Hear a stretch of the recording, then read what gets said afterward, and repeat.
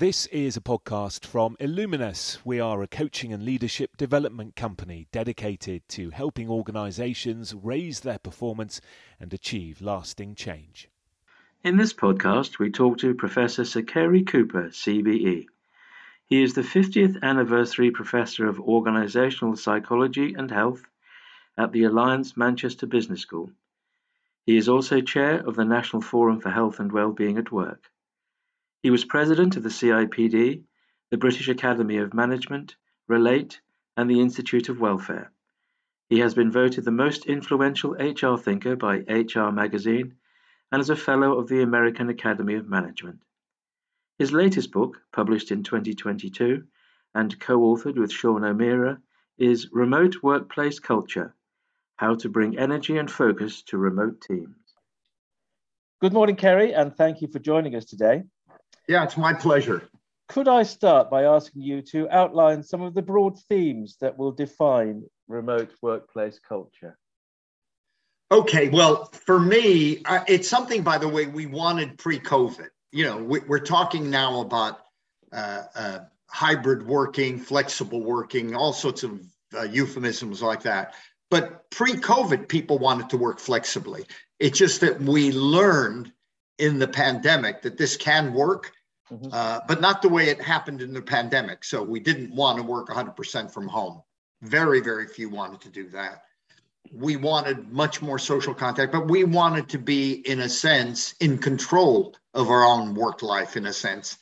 We wanted work-life integration rather than work-life balance. We wanted to be able to work where we needed to. So we have to be in a central office environment to socialize with our colleagues, to team build, to develop new products and services, to go to important meetings with clients or something. But we don't want to do that all the time.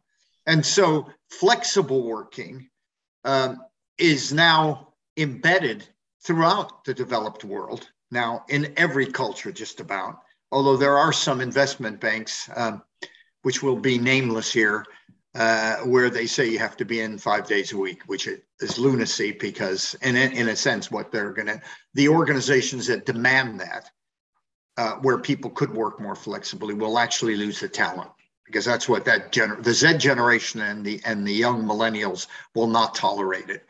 So, you know, I think we're there, but it raises more issues than just flexible working. And for me, the really big issue that it raised during the pandemic was the line manager. So when you talk about remote working, what follows on from that is the question, do we have the right line manager from shop floor to top floor? Because people in the past, pre-pandemic, and even now, tend to be promoted or recruited based on their technical skills, not their people skills. In a remote working environment or a flexible working environment, what do we have? We have people, some are going to be in the office, some are going to be at home. So how do you team build in that kind of context? That's one. Number two, we know the leading cause of stress, sickness absence in the UK and every developed country, incidentally, is what we call the common mental disorders of stress, anxiety, and depression. 57% of all sickness absence rates last year, or the year before the pandemic hit, because during the pandemic it was difficult to estimate this, was 57% of all long-term sickness absence or stress, anxiety, and depression. Very, by far the biggest. Next one below that is musculoskeletal, backache, and the like. That used to be 25 years ago, the leading cause. So how do you recognize when people aren't coping? They have unmanageable workloads, they're burning out. And and given the context of people working, probably many of them substantially from home and coming into the workplace max probably 2 days a week. In that kind of context, you've got to have an emotionally literate line manager to be able to recognize when people aren't coping, because you're not seeing them around the place as often as you used to. So that's another element of that. So there's a lot of add-ons, as you can see, to the whole issue of flexible, hybrid or remote working. that we have to that are going to change the landscape, in my view, of the workplace. So the future is, flexible working, a new line manager, so that right now when we recruit or promote people to that kind of role, we have to ensure that there's parity between their people skills and their technical skills. And by the way, that's been a problem for us for a long time, particularly in the UK, where our productivity is bottom of the G7 and 17th in the G20 countries on productivity per capita. Still a problem. And I think it's about, substantially about, not in totally about, but substantially about, we have the wrong kind of management in place. Now, you say that extroverts and introverts may respond differently to remote working, and that writing will take over from speaking. What do you mean by that? Okay, well, I think we know that extroverts thrive in an office. They dominate meetings and the rest of it. But it's now changing. Meetings are going to be still probably more online than face to face. Or it'll be a hybrid model of some in the office and some online. And I think the introvert has much more of an opportunity now than the extrovert in a way. I think the writing thing is that we're still working a lot on our laptops and things wherever we're working. I just think that this is going to change quite a lot, and probably for the good in a way, in the sense that maybe we'll get more diverse interaction. People people who are more introverted coming into play than we used to have in the past. Or it depends it depends on the line manager's EQ, emotional intelligence, because it could be that the extrovert could dominate in this hybrid world by still dominant, so if we have more EQ'd line managers, they'll recognize when an extrovert is dominating the scene on virtual meetings or hybrid type meetings. So it's going to be an issue. And the good news, I think, again, is if we understand that the role of the line manager is so significant in how we proceed in the future, how we team build, how we ensure that we get voice in, employee voice into it and get as many diverse opinions. And this, again, goes back to things like getting more women, ethnic minorities into management roles and into the system. Diversity is what we're going to need to do more of in this, again, hybrid remote working environment. Yes, because you also say in the book that when we see the advance of AI and automation in business systems, it may be the middle portion of the management tree that is more under threat. It's the middle managers whose jobs may be more challenged by the advance of AI and so forth. What I think we were trying to say there is that's what a lot of people are saying will happen. Hey, every time we have a technological innovation, they say, oh, we're going to get rid of middle management. I've heard that in my career. Over 40 years, I think I've heard that so many times. Oh yeah, that computers are going to do that. Social media is going to do that. Technology is going to do that, and middle management's gone. We'll have flatter organizations. I've never seen it in my career.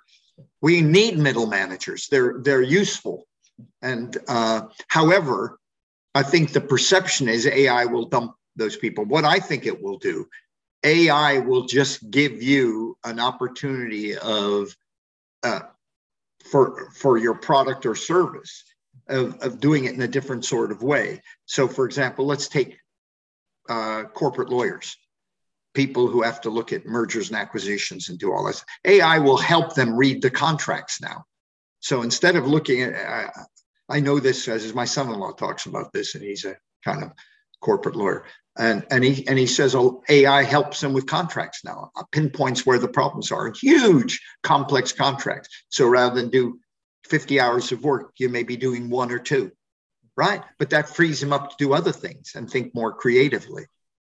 So I don't think we're going to get rid of middle management. I think middle management will always be around. We may drop a level here and there in the hierarchy, but not much, because people at the top tend to want to do more strategy.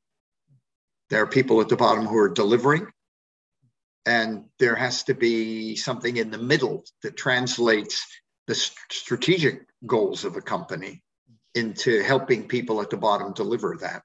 And I think we'll always have that.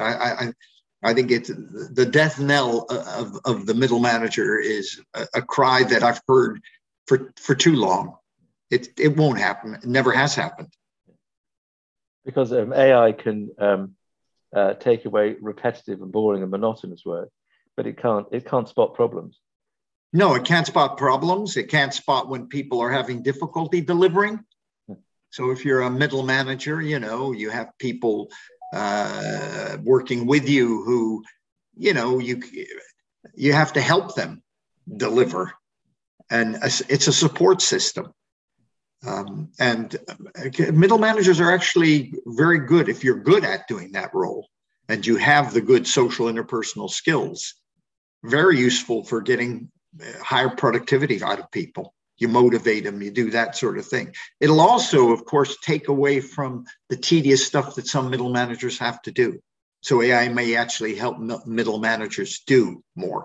But the outward perception is AI is going to dump all our jobs or middle management jobs. It won't do that. Every new technology just creates new products, new services, and that's all it does. And we have still the same number of people. We also hear the death knell of we're going to go down to a 20-hour week. We had that I'm that old. We had that during Harold Wilson's time when he was talking the new heat of technology in the 1960s when I first came to Britain as a student. And he was talking about the 20-hour week, the leisure era, because technology would actually make it easy. No, it's never done that. In fact, we're working longer hours now than we did in the 60s. Exactly. You say that remote working is not a silver bullet for fixing bad culture. The stuff that makes work unpleasant will follow it. Oh, absolutely. I mean, I'm really very much engaged in the kind of well-being agenda, organizational well-being. Now, what does organizational well-being mean?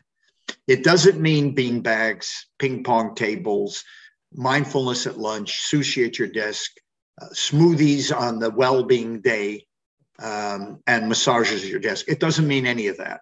Well-being is a strategic approach to change the culture of an organization, to make it doesn't have to be the whole organization, just be your part of it. What you as a line manager do with your team. It could be the whole organization, but it's much more strategic and should be thought of it strategically. It should be things like our strategy on flexible working, rather than 3+2 or 2+3, which everybody's talking about. You have to come in 2 days or 3 days, or you have to come in 5 days or 4 days or whatever. That's lunacy.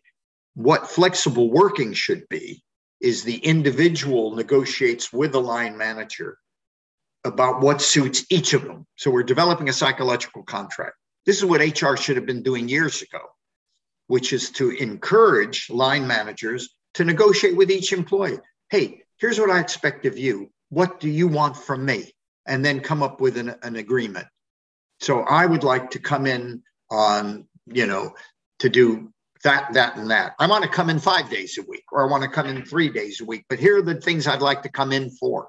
Then the boss or line manager says, no, what I need you in for is X, Y, and Z. I need you in for that meeting, for that client, blah, blah, blah, and then you come up with an agreement. That's what that should be. That's part of the strategy. That's one part of the puzzle. The other part of the puzzle, again, is do we have the right cadre of line managers? Again, as I said, social interpersonal skills. And you know what I would do there almost immediately if I was an HR director of a company, I would first say, sit down, with all my team, the HR team, and say, okay, where do the bodies lie? In other words, who are the really technically competent but not very good at people management managers we have, looking all the way from the bottom all the way to the top. So I would do an audit of every line manager. Probably 40% have good natural social and interpersonal skills, empathic, EQ. So that's fine. They've got it naturally. 40% don't have it naturally. They've been promoted entirely on their technical skill. So, but are trainable. Now, the problem we do have is there's about, probably in every organization, there's 10 to 20% who shouldn't be in a line management role, shouldn't be put anywhere near people. They're good technically, but just lousy people managers. And therefore, we have to acknowledge that and say, look at that person, let's take his manager role away from them. But they're good technically, keep them in the IT role, keep them in whatever role it is. They're good at marketing that and let them do that. And so that's another part of a strategy. That is a part of it. The other kind of aspects of strategies are how many hours should people work? What about a 4-day working week? What about, there's a whole load of things that could make up a strategy. But to do that, you should do employee voice. So behind a strategy is you find out, and a lot of companies are doing this now, well-being audits of employees, how they perceive all aspects of the organization, how they're managed, how they're communicated to, whether they can work flexibly or not. Do they get supports when they're not coping? What's the mental health issues that we've got among our employees, given it's a leading cause of sickness absence? You collect all that information up by psychometrics that are out there, tons of them, and really good ones. And then from that, you build up. So you get employee voice, you build up a strategy to deal with the problems. And you make it strategic in the sense that somebody on the board, a non-executive director, should be responsible for employee health and well-being. And I don't know if you know this, the NHS, every hospital in the NHS has a non-executive director on the board whose sole responsibility is employee health and well-being. That's the only organization in the United Kingdom that actually has that. And we're going to get change. The only way change is going to go, we can hear over and over again, the most valuable resource we have is our human resource. How often do we hear that from senior management? But they need the metrics to measure whether they're actually adhering to employee health and well-being. They need the metrics to determine what means well-being. Job satisfaction levels, labor turnover, data on sickness absence rates, how people perceive how they're managed, whether people can or cannot work flexibly. All of those are metrics we either have or could have to hold an organizational accountable, but we need somebody on the board who's responsible for it. Because you actually say investing in things like, instead of investing in things like hammocks and football tables, companies should be investing in good lighting and mattresses so that employees sleep well at night. Well, the one thing is, even that is a top issue. This is an interesting thing, Brendan. I run the National Forum for Health and Wellbeing. I'm chair of the National Forum, which I created for health and wellbeing at work. I created that 5 years ago, made up of HR directors, chief medical officers, directors of health and wellbeing of some of the biggest companies in the world. Okay, Microsoft, BP, Shell, BT, GlaxoSmithKline, civil service, UK government civil service, NHS exec, BBC, etc. Okay. One of the issues they have raised, aside from the line manager and the things we've been talking about, one of the issues they raised is, and we had, by the way, somebody come in to inform us about sleep, because that's a big problem. But one of the issues they raised was the whole issue of the right to disconnect, that emails are destroying people's lives because people are sending them, technology generally, at all hours of the day. So we need guidance. My National Forum actually set up a 4-page guidance thing. A group of them came together. And one of the members was at that time the managing director of Twitter, as it happens, by the way. And we came up, looked at the science, and we came up with the science telling us emails are damaging people's personal life because people are sending them on a Friday night or over the weekend while people are on holidays. And we have to have, I'm not for a right to disconnect law like they have in France, Portugal, New Zealand, because that says no line manager can send an email out of office hours to their subordinates. That's a law in those countries. Now, I'm not for that, because if we're going to have flexible working and you want to pick your kids up at 3:30, but work at night, how do you do it if servers are closed down in the evening, or there's a right to disconnect law? But we should have guidance. Don't send emails out of office hours to people when absolutely necessary. Certainly not at night if they're trying to get to, they need a good night's sleep. If they get an email at 8 or 9 o'clock at night, it's going to worry them. They're not going to get a good night's sleep. So we have to have guidance. That's part of, by the way, of the strategy. That would be strategic well-being would have a whole package of things that we need to do. And we are an extremely high email culture in the UK, one of the highest in the developed world, too developed. And we need to control it, not eliminate it. It's got a lot of good bits to it, but we have to control it for people's health and well-being, to get a good night's sleep, that they're not troubled and their family get infected by the stress of the job. We don't need that anymore. Okay. Now, looking at remote working in terms of recruitment, you say that recruitment is no longer geography specific, and you can now recruit from anywhere in the world. So organizations have to become much more flexible to take that into account, and also be aware that all their competitors can do the same thing as well.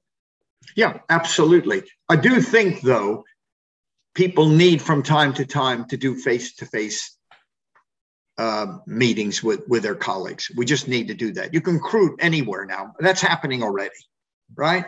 That's happening already. But then again, we go back to the line manager. Boy, we're going to have people who know how to do this and engage the people who are recruited from, so you're a business in Manchester, and you recruit somebody who lives in London, wants to live in London all the time, but will come up from time to time. You can go globally. You can do somebody from Ireland and they just fly over from time to time. You've got to have somebody who finds a way of engaging them. Because I think one of the problems we had during the pandemic, people who were hired during the pandemic had real problems because they were working 100% remotely. And they had very little contact with the people who they were working with. They virtually, Zoom and all the rest of it. I think people can be hired just about anywhere, but face-to-face contact is needed from time to time. We've got to build that into it and see if it's realistic. So if I want to hire somebody in Dubai to work with me in Manchester, that's going to be difficult. But we have to find a way that can work. And by the way, I think we should talk openly about that when we're recruiting people. How are we going to do this? Because from time to time, we need you here. Not often, but, how are we going to do this? Would it work? How will it work for you and your family? But we're much more open now. I mean, and that's a good thing in a way, because people can now do jobs that they formerly couldn't do because they wanted to stay where they lived. And you also say on the other side of the coin, employees will have to develop remote working skill sets as well. So absolutely. Yeah, I mean, can you imagine the kind of training that we're going to start needing? We're just going to need it. I think we know how to do it because of the pandemic, but I'm not sure we do, because it is going to still be a hybrid model in some form or another. People will still need, for their own job satisfaction levels, to meet colleagues and get their social needs met. We have to find ways of doing this. And a lot of companies are thinking this through. We're in this new world. And the good news is everything's been thrown up in the air. And the good news is now we can manage where these bits of the puzzles can join. We can throw it in the air and say, hey, look, we need to still do a little bit of that and a little bit of that. But boy, what a new world we're living in. In the book, you refer to the third workplace. Can you say a bit more about what you mean by that? Uh, I think that's just about that. That to some extent is about people having what we used to call the empty raincoat stuff. That people can work kind of anywhere. It doesn't just have to be from home. And we're just going to get more of that. We're going to get up to, but I think a fundamental in all of this is people still need some social connectedness. A social connectedness. That's why I always hated during the pandemic when we talked about social distancing. I would rather have said physical distancing, but social connectedness. So I think it just anything goes now, really. You can work partly from home, partly on the move, partly, in a central office environment. You can have multiple jobs, half-time there, half-time, third there, third there, third there. Think about the world we're going into now. But I think we do have to take into account the one area I have a couple areas that trouble me. One area is young people learn from the experience of older people. So I suspect we need to understand that maybe younger people, because there's some people will go almost too heavy on flexible working and say to young recruits, yeah, you work from home, come in 1 day a week, when actually they need to be there more often. That's one thing, because that's where they learn from people who do come in, the experienced people. Don't have to be there every day, but they certainly do. That's one area. Another area I'm kind of concerned about in the flexible working agenda is what I call the gender promotion gap. Will women work more from home, and men, because they're very organizationally political and very much into being ambitious, go in more often because they show face time, will get the promotions, and the gender promotion gap will grow greater, and women will be less able to push up the glass ceiling as a consequence. That's another negative on it. But I think if we're aware of those kinds of things, young people do need to learn, in that first couple of years. Women need to be, when you're assessing them for promotion and everything else, you'd have to look at the bottom line of what they deliver, not just whether they show face time or not. Because I think, didn't you also say that you're right, obviously, about younger people needing to be in the office more so that they can learn from more experienced people. Companies will have to be more overt about setting up processes to make sure that young people can come in more often, and that the older people are there to share their wisdom and experience of the business.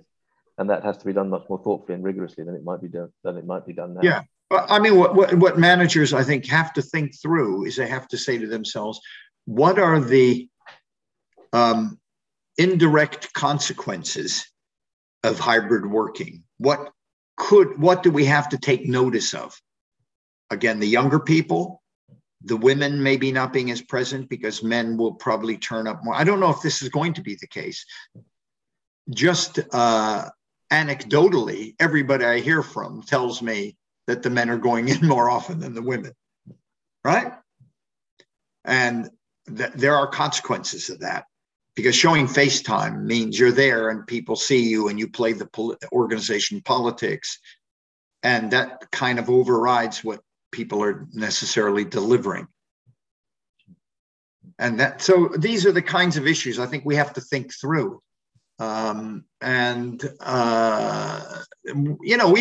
I mean, I think, HR and organizations are really up for thinking this through, other than the ones who say you have to work in the central office all the time. But they're the dinosaurs. There are not many of them around. Except there is a government department where somebody puts stickers on your desk, if you recall, and says, where are you? So sorry that you're not here. So sorry you're not here. Can you believe it? Our day and age. Anyway. Now, you say that some workers may be found out by remote working, but will still be able to add value to the business. What did you mean by that? Okay, I think what we were trying to say about that is that some people may take advantage of remote working. But in a way, so here's a potential scenario. So I like working from home. I like the freedom of it. I like going out and playing golf for a half a day. But I'm going to get my job done. So the point is, there are people, look at, if I say you can work flexibly, and flexibly for you means I go in a day or two a week. But I know what I have to get done and I get it done. And yeah, you know what? I do then go play golf for a few hours. Okay. By the way, I don't see any problem with that. If they get the job done, who cares? Do you know, I mean, if flexible working means flexible working, then it means here's what you have to do. You have to deliver. Your line manager will ensure that you deliver and know it. And how you do it and when you do it, you may work your socks off from 9 to 3 and then take off. Right? No lunch, you go right through, you do that so you can do something else in your life. That's called work-life integration. That's trying to do it. Or picking up your kids and spending a few hours with them. And then maybe working at night if you have to. Hey, we have to trust people. But again, what it means for the line manager, I guess, is, you know, they'll be having to look at the bottom line for all of us and say, hey, Cooper, you haven't delivered. I noticed you've only written one article this month in an academic journal. You know, what the hell you've been doing with your time? You know, I mean, we all have that. We all have metrics that line managers measure our, you know, their direct reports on. And so I think I think that really we, in a funny sort of way, I'm for the 4-day working week because I think we're more concentrated, we'll get it done, and we kind of reward ourselves with an extra day off. I think we will be, well, the evidence from Sweden, Iceland, New Zealand, on all the studies have been done. And now we have, 90 organizations in the UK about to be involved in the 4-day working week. I think we'll find that working 4 days is more productive because we're more concentrated. We don't waste a lot of time. We get what we have to get done by then. So in effect, there'll maybe some people who, you know, will deliver, but won't work the 50 or 55 hours they would have worked if they'd have been in a central office environment. Well, there's the old saying that work expands to fill the time available. Exactly. Yeah. Exactly. Yeah. Now, you say that even when working remotely, employees should still be able to bring their whole selves to work. What did you mean by that? I think what we were trying to say about that was that, you know, we need more openness at work. I mean, this is the mental health issue, to be honest with you. We have a real problem. Just come to work, be yourself, you know, and be honest about things that you're doing, you know, problems you may have in your family. We need more managers in the work environment who are more open. And we've had good examples of it. We've had several CEOs have admitted they've had depression and everything else. The whole self means don't just play a role. Come to work as who you are. You know, the one thing good I think about the pandemic, which I really liked, and a side effect nobody ever talks about, which is when we always had these meetings, people were talking about the problems they were having. I have a daughter that's got COVID, and it's long COVID now. You saw families. You saw the human being more, funny enough, virtually than we ever did if we were entering an office environment. The whole self, we play roles at work. We go in pre-pandemic days when we all went in offices for 50 or 60-hour weeks. We except to a few people who you're really close to for personal reasons. I think we didn't bring our whole self in. I think the pandemic made us bring our whole self in. People got sick, people died, people in the families died, people were severely ill in hospital. And we talked about that. I noticed every one of my meetings with outside or inside the university or with people I've done research with, much more open discussion about who they were. We found out more about people, their whole self, rather than just the role. I think that's healthy in a time when stress, depression, anxiety is a problem for society generally, and certainly a problem in the workforce.